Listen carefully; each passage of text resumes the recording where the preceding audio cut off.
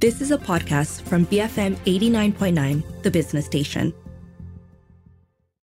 Welcome to Health and Living with me, T. Xiao Ik. For our public health segment today, my co-host joins me, Azrul Muhammad Khalib, CEO of the Galen Centre for Health and Social Policy. And we'll be discussing vaping today, vape addiction in particular. Coming off the back of a recent study or survey from the Malaysian Vape Chamber of Commerce, where they looked at the country's vape industry trends. And just a very quick look at some top-line results. The number of adult vape or e-cigarette users in Malaysia increased by 27% from 2019 to 2022. And in terms of numbers, that's 1.1 million in 2019 to 1.4 million in 2022.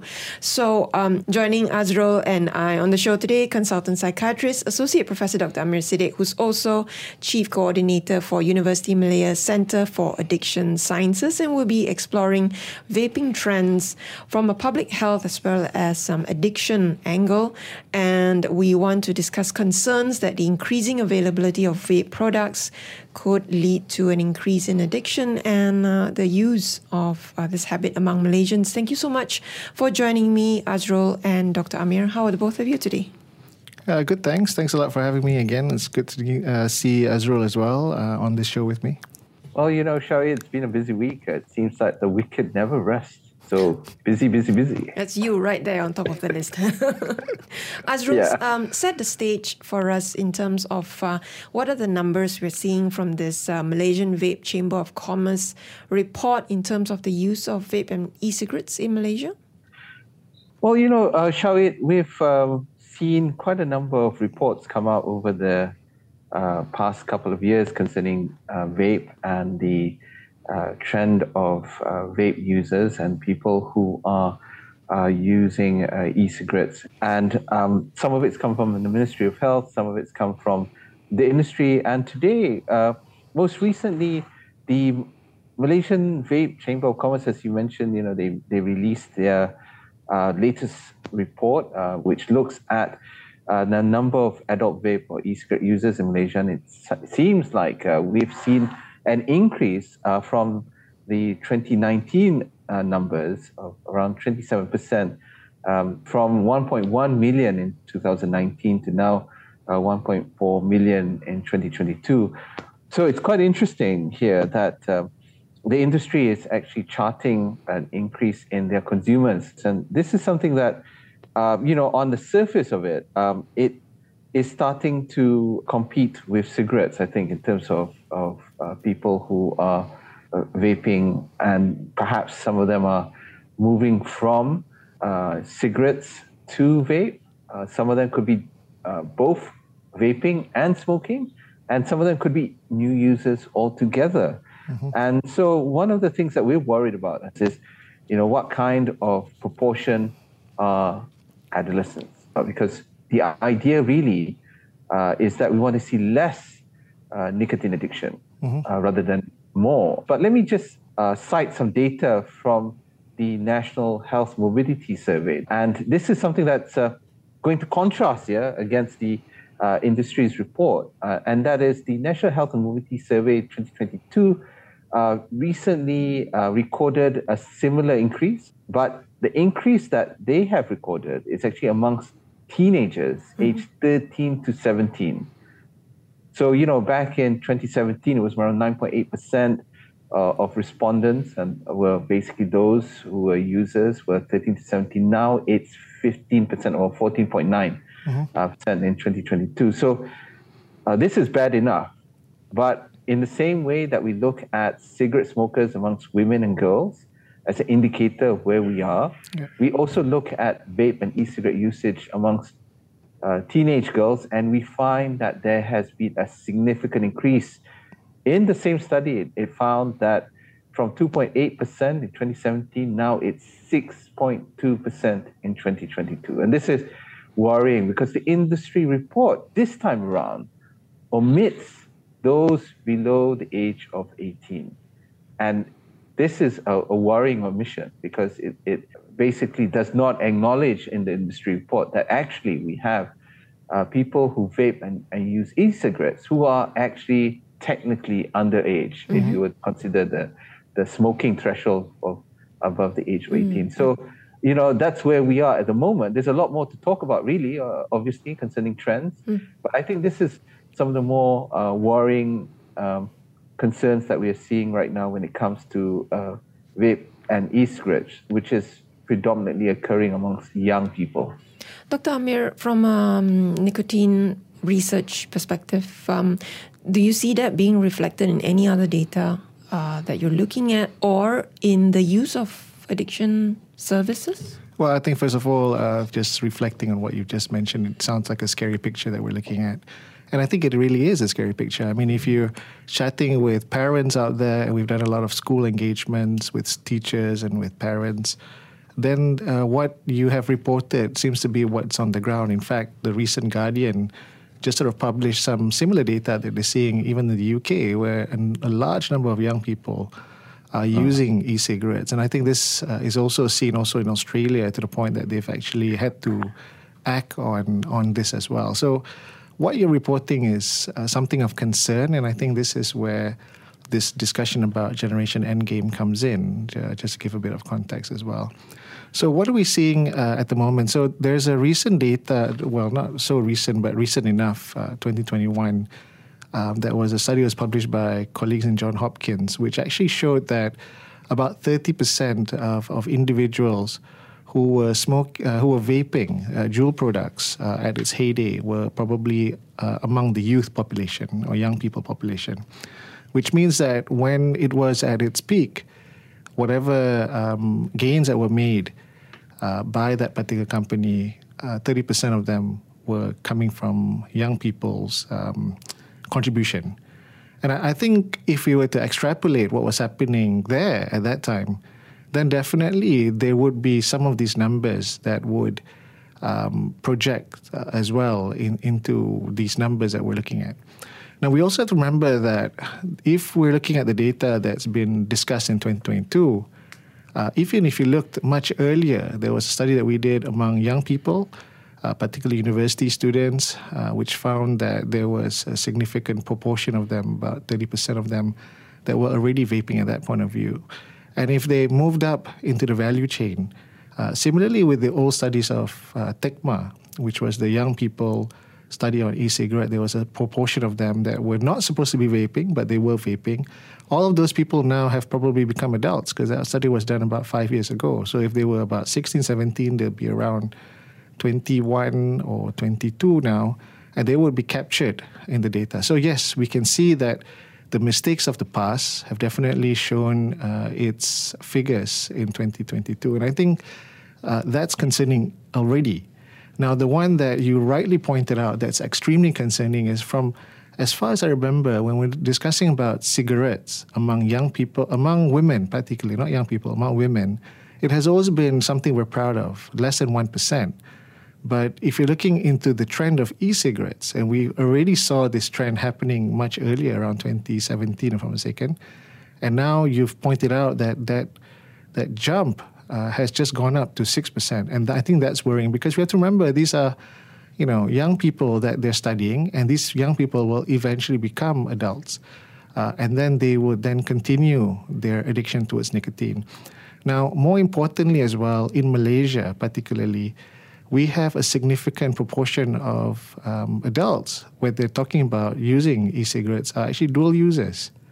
And I think the numbers of people that are using e-cigarettes and how people are using cigarettes are probably going to be the same. And that's why, if you look at the data about prevalence of smoking, it doesn't drop that much. I think that's quite interesting, isn't it? Because all the other countries, when they talk about a rise in e-cigarettes, they show a drop in cigarette consumption. Ours is a bit different. We see a rise in e-cigarette, and we see a minimal drop. And I think this is, again, maybe this is just something that's happening in our country, where both are highly available, they're both rather affordable. So there's no real reason for individuals to stop their cigarette use with e-cigarettes. So it's more of a, utilizing it as an option maybe in certain circumstances, or maybe they just want a different feel at that point of time. And that's what we're seeing anyways in terms of the data. People are saying that, they just wanted to try it out. They're trying it out for whatever reason. So this could be some of the explanations about why that has not happened in our particular country. And I think the third one that we really want to talk about as well, and I think this is the most important one, is about the individuals that have never smoked but are now vaping and cannot seem to stop, right? So this is the most concerning. And I think in 2018, if I'm not mistaken, when we did our study among young people, about 34% of university students were already sharing that they were exclusive vapers. They've never actually smoked at that point of time. Now, I'm not sure whether these kids, if we were to follow them up now, whether they would have moved into using cigarettes. But the fact that during that period of time, you've really got exclusive vapers, which people had said before could not happen, has happened. And in fact, I quote in 2015 when I went on The Star saying that there's going to be a period of time that you're going to get people who are addicted to nicotine who have never smoked. And now we've already seen that particular problem happening because of this particular situation that we're in. We'll go for a quick break and come back to continue our discussion about vaping in Malaysia and the increasing threat of vape addiction, especially among young people. Joining me in the studio, Associate Professor Dr. Amir Siddiq, Consultant Psychiatrist and Chief Coordinator for University Malaysia's Centre for Addiction Sciences, and my co-host on Zoom, Azrul Muhammad Khalib, CEO of the Galen Centre for Health and Social Policy, for our public health show today. Stay tuned. We'll be right back on Health and Living, BFM 89.9. Welcome back to Health and Living with me, T. Shauik, and my co-host for our public health show today, Azrul Muhammad Khalib from the Galen Centre for Health and Social Policy. Joining us, Associate Professor Dr. Amir Siddiq, Consultant Psychiatrist and Chief Coordinator for University Malaysia's Centre for Addiction Sciences. We are discussing vape trends in Malaysia and what these and other observations tell us about the increasing threat of vape addiction, especially among children and young people. Just to follow through from what Prof. Amir just mentioned just now, again, citing some illuminating findings from the Malaysian Vape Industry Study 2023, which was published by the Malaysian Vape Chamber of Commerce. And it's important for us to look at the industry's own studies and figures to get a feel of where things are also. And in their own study, it found that 8 in 10 adult vape users were aged below 40, and 7 in 10 vape users actually still smoke. Mm-hmm.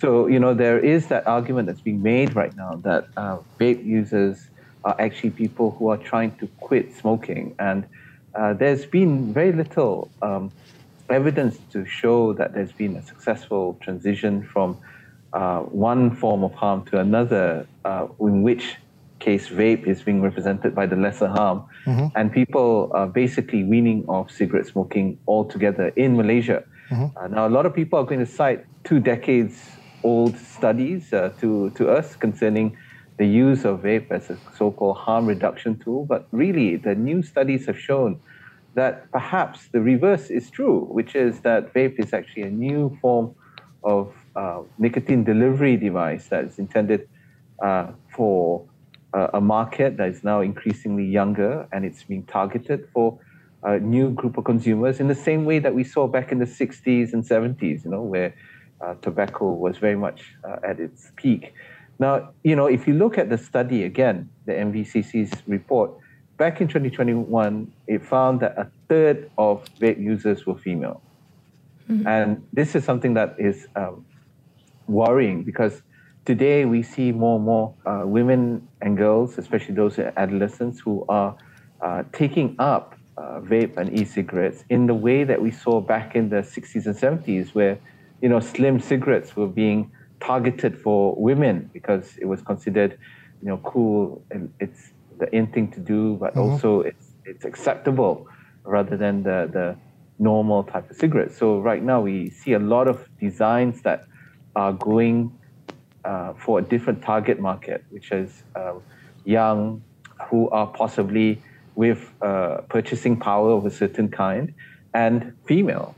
Prof. Amir just mentioned about some of the other countries that have been looking at this issue of vape, and they're finding that it's becoming a crisis that is replacing the tobacco addiction of nicotine amongst young people. So today we find that disposables, especially, which are relatively inexpensive, and I saw that recently the price of disposables has gone up slightly because of the tax that the government has imposed on these products, but it's only gone up by 2 or 3 ringgit. So it's not exactly prohibitive. People can still buy these disposables at 25 ringgit, 23 ringgit, and they can use it for maybe up to 2 weeks. So if you look at it in terms of cost effectiveness, to be honest, as a nicotine delivery device and something to cater to the addiction of nicotine, compared to cigarettes, vape and e-cigarettes seemingly are the more cost-effective option. That is basically easily available, it's inexpensive, and it delivers a bigger kick because the nicotine concentration is very high in Malaysia compared to cigarettes. And this is where, rather than having a solution to a problem, we're actually creating a new problem. And we're seeing more and more young people addicted to nicotine. Yeah, that's why you see countries starting to ban disposable vapes already, Exactly. right? On that note, Dr. Amir, talk to us a little bit about nicotine addiction through using vape, and especially when it's starting in such young people. What are your concerns from an addiction perspective? Well, I think, first of all, we talked about this quite a bit, whereby when we're looking at the addiction towards cigarettes or this thing called electronic cigarettes, it's going to be the nicotine within these particular products that appeals or actually Gets you hooked. Or allows individuals to have difficulties in actually stopping their use of these particular products. And that's why it's highly addictive. Now, more importantly, we know from a number of research, it was studied by De Franza on the Hooked On study many years ago, which sort of indicated that if you're going to try one cigarette, you're going to probably start your life being addicted towards nicotine, because at that point of time, the only way for you to get nicotine is going to be through cigarettes or maybe methods to quit, but I've never really heard people getting hooked on smoking cessation products at the moment. It's always been cigarettes. Now, over in 2015, at least for us in Malaysia, then we were introduced to e-cigarettes in a big way, and individuals were starting to get hooked on nicotine through these e-cigarette devices. And in fact, it's been proven because at one point when we didn't have any, or we had limited regulations of some sort, we had this thing called non-nicotine electronic cigarettes that were available. As a result of that, these non-nicotine electronic cigarettes, they don't really sell very much. In fact, this is exactly what the sellers were telling me when I just asked them these questions. So it is the nicotine within the product that actually hooks these individuals and keeps them continuing this particular addiction. And we've seen this as well with cigarettes. I mean, cigarettes have done a number of studies. They've done low nicotine cigarettes, which some countries are trying to roll out. If I'm thinking New Zealand is thinking about this. We've talked about very low nicotine concentration cigarettes that have come out. They've also, at some point, as we've seen in electronic cigarettes, non-nicotine electronic cigarettes. So these low nicotine, non-nicotine, they don't really sell, which means that there is something within these particular products, i.e. the nicotine, that gets individuals hooked. Now, we've done a lot of studies looking at nicotine, and I know that a lot of people have said that, okay, it's not as harmful as combustibles. I agree. But for young people's brains that are developing until about 21 to 24 years old, the addition of nicotine early on their brain causes definitely changes in the brain. And we've seen this again in multiple research. I mean, we're not even talking about, the vapor, for example, in electronics. We're just talking about the nicotine itself and how it affects the brain. There's definitely going to be some changes once you introduce it early on in the development of individuals, which causes then individuals to have changes which might lead them to being lifelong users. And we've seen this already in cigarettes. Are we going to wait until we see this again in e-cigarettes? Well, we've waited long enough, to be fair, and we're already seeing this too. So this is why we are extremely concerned about it. Now, we also know that with regards to electronic cigarettes, although it's probably less harmful in combustibles, but it does have its own risk as well. So apart from the nicotine, you're going to get all these other metals that comes out from the electronic cigarettes. And again, for young developing lungs, for example, there's going to be definitely some harm there. Whether there's going to be a cancer risk in the future, we're not really sure. It's still quite early. Even for cigarettes, we only found that out about 50 years later or so.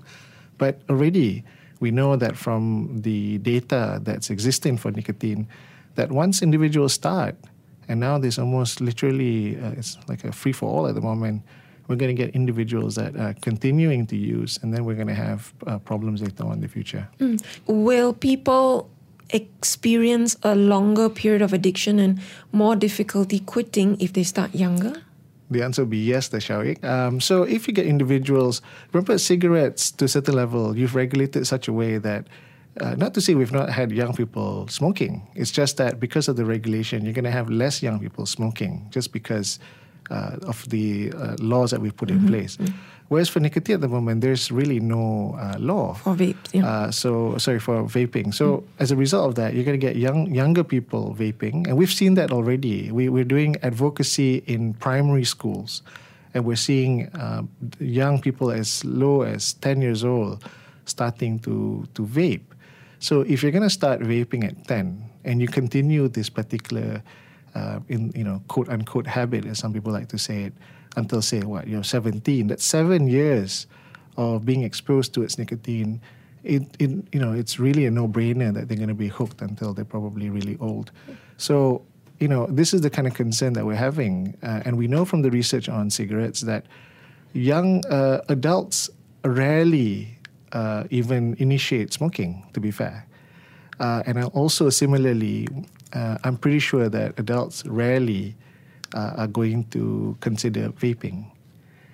So it's really going to be the young people that you're attracting to start this journey into this process, just thinking about it. Because I've been reflecting on this quite a bit, because there's a lot of discussions about this thing called generation in-game and why people are sort of against it. But actually from the data that we've seen, at least for cigarette use, it's rare that we see, adults really starting this habit. I mean, yeah, you've got them. You won't say it's not there, but it's not going to be in a large number of ways. It's always going to be young people. And I think that's why there's so many countries, not just ours, that are really being concerned about putting certain acts on young people.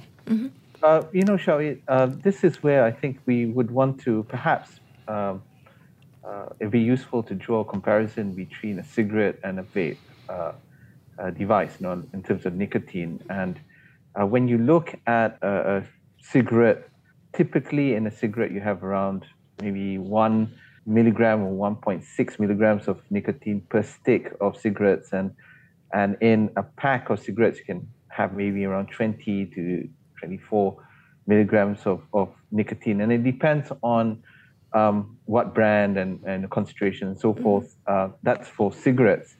Now, when you look at a typical vape device, especially disposable in Malaysia, you find that the most common device out there is ones that contain 30 milligrams per mil to around, I think, 50 milligrams of nicotine, and even sometimes even more than that. So the problem here is really the question of how much nicotine one can actually inhale in and get from a few puffs.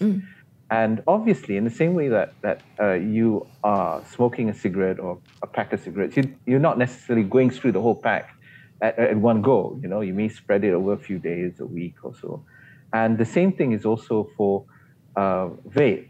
Now, the problem with vape is, and this is one that we've spoken to quite a number of people about it, is that unlike cigarettes, which with a stick of cigarettes, once it burns out, that's it. You actually have to take up another stick.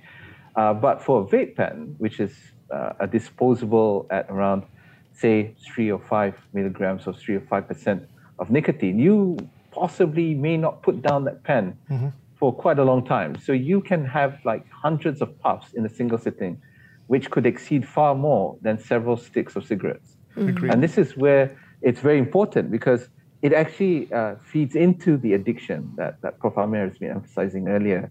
And so you find that for a vape user, the chances of absorbing more nicotine as compared to a cigarette is actually higher, because in a single sitting, you can have hundreds of puffs. And that's where you might see on the packaging or the marketing of vape pens now, it is promoting thousands of puffs. Yep. Like tens of thousands. Tens, exactly. I originally cited, I think, around 2,000-3,000 puffs like a few months ago, and then I saw something that had 10,000 puffs. Yeah, agree. So this is where perhaps I want to go and touch on the fact that because of what's happening in Malaysia today, especially with the lack of any regulations or laws that govern nicotine use in vape and e-cigarettes, Malaysia's situation cannot be compared with any other country in the world. Because in those countries, like in Australia, UK, New Zealand, even in Indonesia, our neighbor, they have laws and regulations that actually put a cap as to the maximum level of concentration that you can have available in these devices. And that is, in most countries, 2 or 3. But in Malaysia, 5 is becoming the norm. It used to be 3. It used to be I could find 1% to 3%, but today, the 3% is actually being replaced by the 5%. So there are stronger devices out there. And in countries which I mentioned, you cannot find the devices that are openly being sold to children, young people, and people in retail in Malaysia. You cannot find in those countries. And that is what the lack of a law has done. Because the sky's the limit. You don't have a limit as to how much percentage of nicotine you can put in these devices either. And I'm just concerned because if addiction is one issue, there is the possibility of fatalities that could result as a result of nicotine poisoning.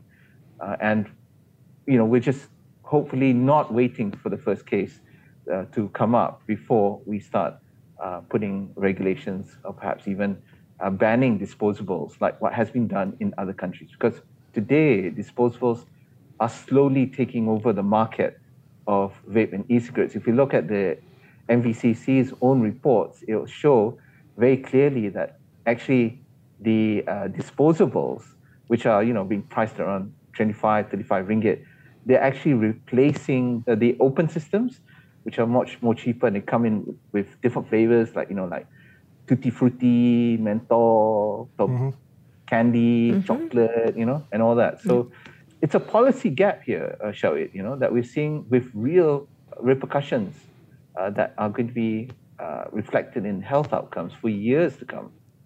All right, we'll go for another quick break and come back to continue our discussion about vaping in Malaysia. Joining me in the studio is Associate Professor Dr. Amir Sidek, Consultant Psychiatrist, and on Zoom, my co-host for this public health segment, Azrul Muhammad Khalib from the Galen Center for Health and Social Policy. Stay tuned, we'll be right back on BFM 89.9. Welcome back to Health and Living. I'm T. Shao Ik, and this is our public health show today with my co-host Azrul Muhammad Khalib, CEO of the Galen Center for Health and Social Policy.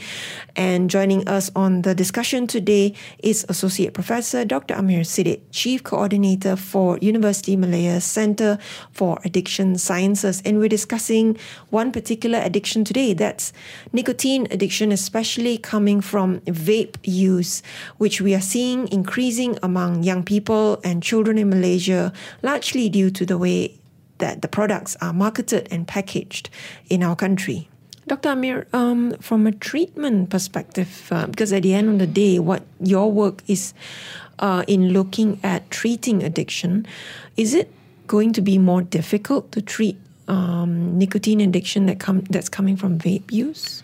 Well, I think before we go to the treatment, I want to just again concur with what Azrul had mentioned just now. In fact, I just came back from the big conference SRNT in London this year. And there's a huge discussion about this among the researchers. In fact, when we share our own experiences in Malaysia, it sounds absurd to a number of these researchers that we had opted not to have anything done. And I think the case that Azra has put across sort of highlights some of the issues. One, with regards to nicotine, the duration, the dose, the frequency is going to definitely increase. We've already seen, as Azra had mentioned, there's no cap, there's no limit. And, he mentions about the nicotine delivery device. I call it a drug delivery device because we've also had reports of people including illicit drugs inside these, either closed or open systems. And even the closed system, to be fair, it's like some of the capsule coffee that we have. You've got the supposedly closed system in this particular typical brands. You've also got people that have given alternatives where you can put your own grounded coffee in, and they've done the same thing. I was talking to some of the individuals who have problems with addiction many years ago, and they said, "Doctor, selagi kita boleh, kita akan buat." So for individuals who are struggling with an addiction, they find ways to actually even manipulate these closed systems as well. But at least the closed system gives some level of security for most of the people. But at the moment for us, there's no system. And I think Azra had mentioned very clearly as well in terms of the harm towards young people, there is no regulation at all. There's something called a Child Youth Appeal Index that was discussed quite at large during this conference that I went. And one of the things that they found is that if you're going to have the branding that we're having right now, the ones that he's mentioned just now about 10,000 puffs and colors and chocolatey taste and certain words that come out, then they appeal to young people. My thoughts about this when I was thinking about it when over there was, if an individual really, as the studies the ones that we've seen cite, that individuals who are vaping among adults want to quit smoking, I'm pretty sure that, I don't know about Azrul, but I don't really care whether it's a chocolate fruity taste. I just want to quit my addiction, right? I don't really care whether it's going to be in a SpongeBob packaging or, a packaging that looks like a lollipop, because I want to quit my vaping. I don't really care whether the color is green or blue or red, because I just want to quit my vaping problem. So the fact that you're putting these devices, claiming that they appeal to adults, I find some trouble looking at this, because when you look at that CYA index, a lot of the current branding really appeals to youth or young people or children, to be fair. Yeah. And I think this is where sometimes we forget the narrative. If you wanted to even use it for a harm reduction product, it was not meant at all for young people. It was meant for adults that are already addicted towards nicotine through cigarettes, that now want to move towards quitting, using products that are evidence-based, but doesn't have any level of unnecessary branding or appeal to those that are not in their group. So this would be one of the things. So if you're looking into the treatment, so this is where the gap is as well in terms of treatment. There is a gap in terms of treatment. However, in this conference, there's hope. There's a lot of new or presently available treatments that have shown to be able to assist people who are now addicted towards vaping to move themselves away from vaping, both on the pharmacological sense, on the medication sense, and also from the behavioral aspects as well. But at the moment, I think this is a big area for research, and I think this is the other concern. So now you've got a situation where you've got a product that the treatment modality is still being, researched at great detail. We don't actually have like an established protocol at the moment in terms of treating individuals who are vaping. A lot of the information that we're getting is inference from smoking. But, as Azrul had highlighted, it's actually two different things, to be fair. Yes, there's nicotine in both products, but they're a little bit different in the way that they deliver the nicotine. There's a little bit of difference in terms of how they appeal. The population also is slightly different because we're getting a bit more younger individuals that are on it. And if you look in all the treatments that are available at the moment, they don't. Most of them are not really indicated for young people. So now you've got this situation where, you have treatments that might be helpful, but they're not meant for the population that's currently struggling with this new addiction that we are seeing. So, there's a lot of area for us to do some work in this space. But as I shared, there's hope because there are treatments that are available for adults that want to quit their vaping, particularly because there are also adults that have, the 34% of young people that exclusively vape. Some of them have decided that they want to quit, and now they're trying to figure out how to quit. And we're trying to figure out with them, how can we actually assist them to quit? So this is some of the kind of areas that we're looking at the moment. So what happens now, right, when a young adult comes to you saying they want to quit their vape addiction, regardless of the lack of, sort of evidence-based nicotine treatment therapies for vape particularly, there must be still something you can do for them. Oh, definitely. I mean, like I said, most of the data that we're having at the moment is inferred from the smoking cessation information. And we've been able to assist individuals. And if we wanted to be a little bit more creative in assisting them further, we'll discuss with them and their family members. Again, when we talk about young people, we often have to also get consent from the parents as well, often, in terms of helping them to quit.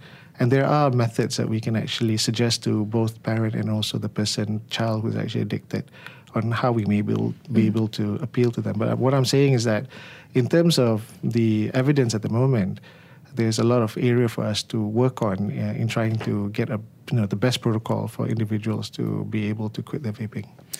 Are you actually seeing, is the nicotine or addiction treatment fraternity in Malaysia seeing young people coming to seek treatment? Oh, yes. I mean, in terms of young people, our referrals will come from not only parents. Sometimes it might even come from the child itself. But now we've got a number of teachers that come from. I mean, you've heard, even as I think recently as 2-3 days ago, I just read about another kid who apparently was vaping at school and was kicked out of school as a result of their vaping. We're having this kind of issues as well that's happening. And of course, some of the concerned teachers are wanting us or others to come forward and assist children who are vaping to actually quit. So yes, we're getting a number of referrals. And I think if you're talking to medical doctors in the Klinik Kesihatan, they're having a number also of people coming forward requesting for some assistance. Yeah, and that definitely gives you proof that you're not even talking about long-term impact. You're talking about impact already on kids. Definitely. Prof. Amir, you mentioned quite a lot of things there that as policymakers, as decision makers, we should be worried about. And I cannot agree with you enough about the looming threat of narcotic vape that's coming in. Not too long ago, Channel News Asia Singapore did a special feature about what's happening in Indonesia, where basically there is adulterated nicotine where it's being added in with cannabis, methamphetamines, and different substances which are considered illicit drugs, and how easy it was to be able to do that, whether it's a closed or open system. And shockingly enough, PDRM, the Police Diraja Malaysia, has actually indicated as far back as several years ago that these products were already available in Malaysia, and that they themselves were worried that it's so easy for there to be a modification to these devices that you can actually now be puffing up cannabis openly, but it smells like tutti frutti, and people think you're just vaping, but actually you're getting a high and so forth, and that's quite worrying because it's now possible to disguise the smell of illicit drugs through the use of nicotine and vape e-cigarettes. So that's something for us to be concerned about. I wanted to just mention again about the call for regulation. Now, interestingly, the industry themselves have actually called for the regulations to be put into place. And I think this is very important because sometimes the discussion seems to pit, regulators and Ministry of Health or health advocates such as yourself, clinicians, against the industry. But actually, in this particular case, the industry themselves want to see these products to be regulated, and they've made a strong case. for this. They don't want to ban, but they want it to be regulated. And one of the things that they've called on is to have a cap on the nicotine strength to 40 milligrams per mil for nicotine. On the face of it, it sounds reasonable, except that the level that they're calling for, double, for there to be a cap, is actually twice the level that other countries which are currently regulating vape and e-cigarettes. So essentially, Malaysia, even though when you regulate, you're regulating at a much more higher end, which means that will be more people who are actually newly addicted to nicotine rather than less of. So, maybe, Prof, your thoughts on this?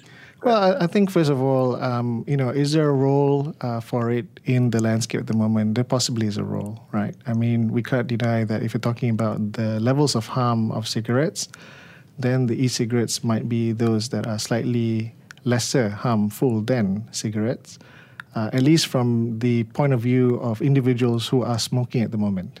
Yeah, that 21% or so of Malaysians at the moment.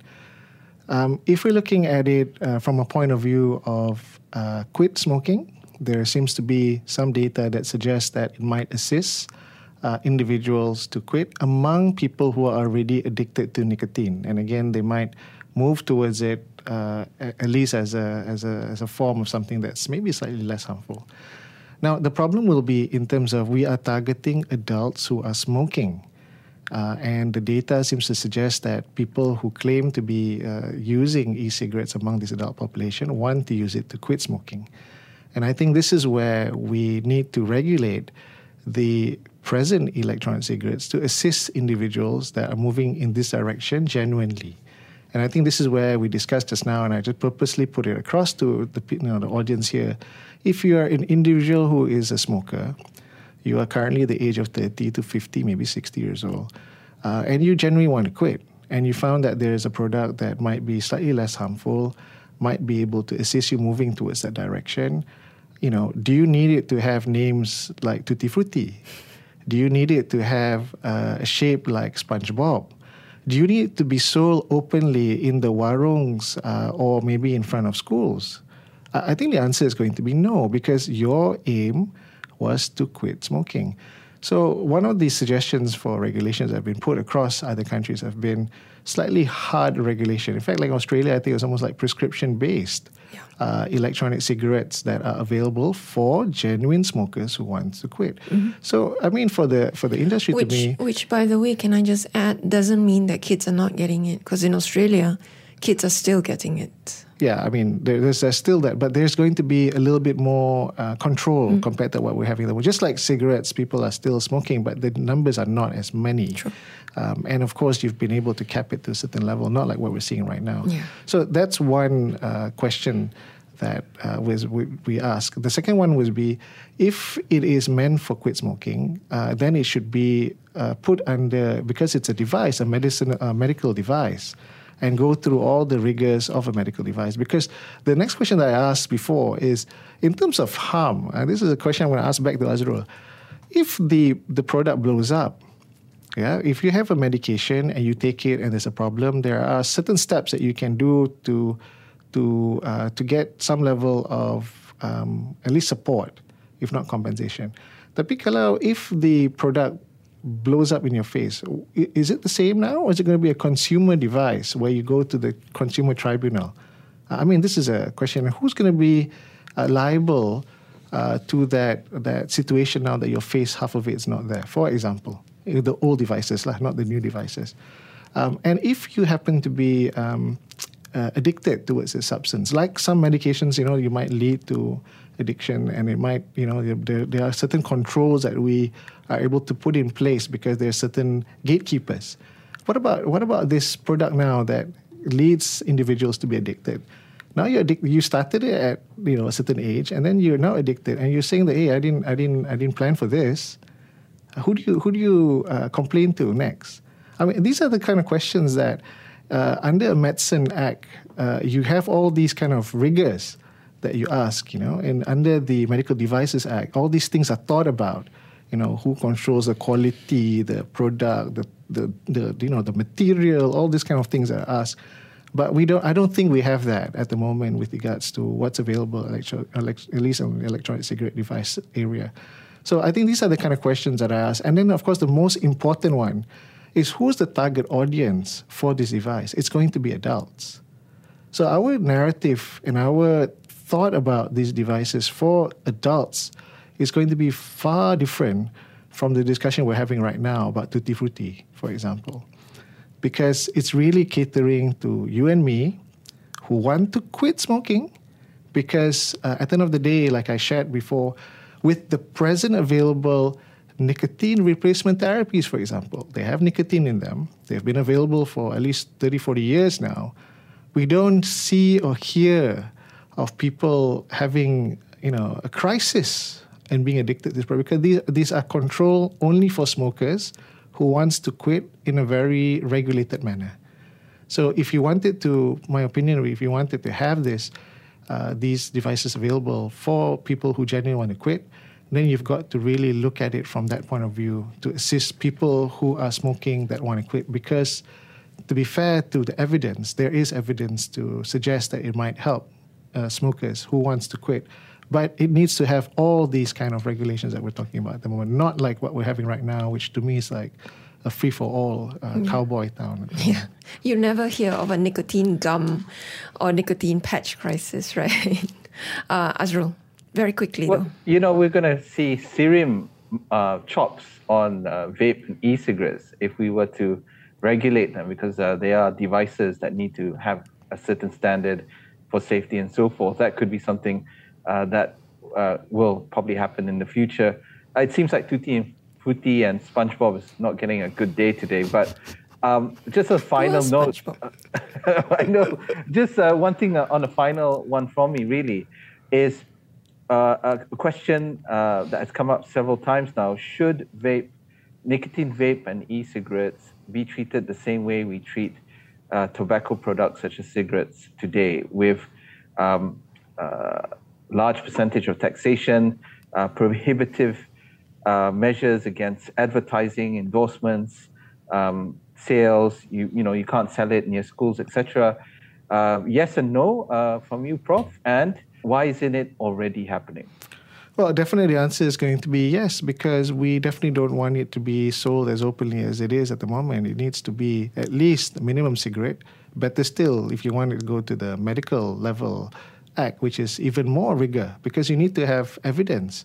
And as far as I remember, there was a call by, I think, one of our ex-Minister of Health for people to come forward and bring proposals for them to look at evidence in terms of quit smoking. But I don't think anybody's taken up that challenge. So that's definitely one.